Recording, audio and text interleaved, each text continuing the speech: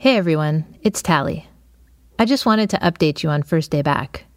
We are hard at work on Season 3 and are following another story that is unfolding as we speak. Look for it later this year. I am super excited about it. It's really different from Season 2, and I hope you'll love it. In the meantime, I wanted to give you a taste of an all-new series here at Stitcher by my friend Jonathan Hirsch.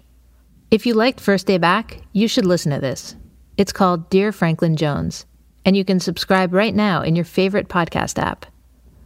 Jonathan's family growing up was a little different. His parents followed a controversial spiritual leader named Franklin Jones. To Jonathan's parents, Franklin Jones was a god, but to people outside the group, he was a cult leader. Now Jonathan is going back, trying to find out what happened and whether the group really did become a cult. Here's a preview of the show. You can find the first episode right now in apps like Stitcher and Apple Podcasts. My childhood was probably like yours in a lot of ways. I went to school, had friends, played basketball. Except my family had, this secret. Give me your attention at any moment, and you will receive this grace.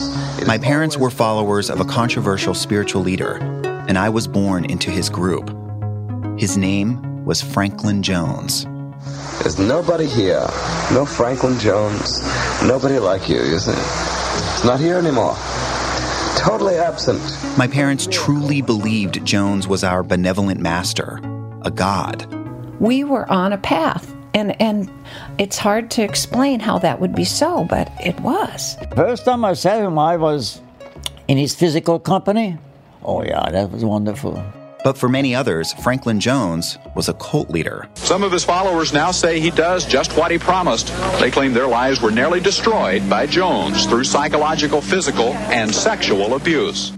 I think your mind, I breathe your breath, I suck down your food. I am your person. I left when I was 16, tried to put it all behind me. But now I'm talking to Jones's confidants and followers. The only thing I could think was that if God ever had a voice, that is what it would be. As well as other people who left. I thought, this is not spiritual.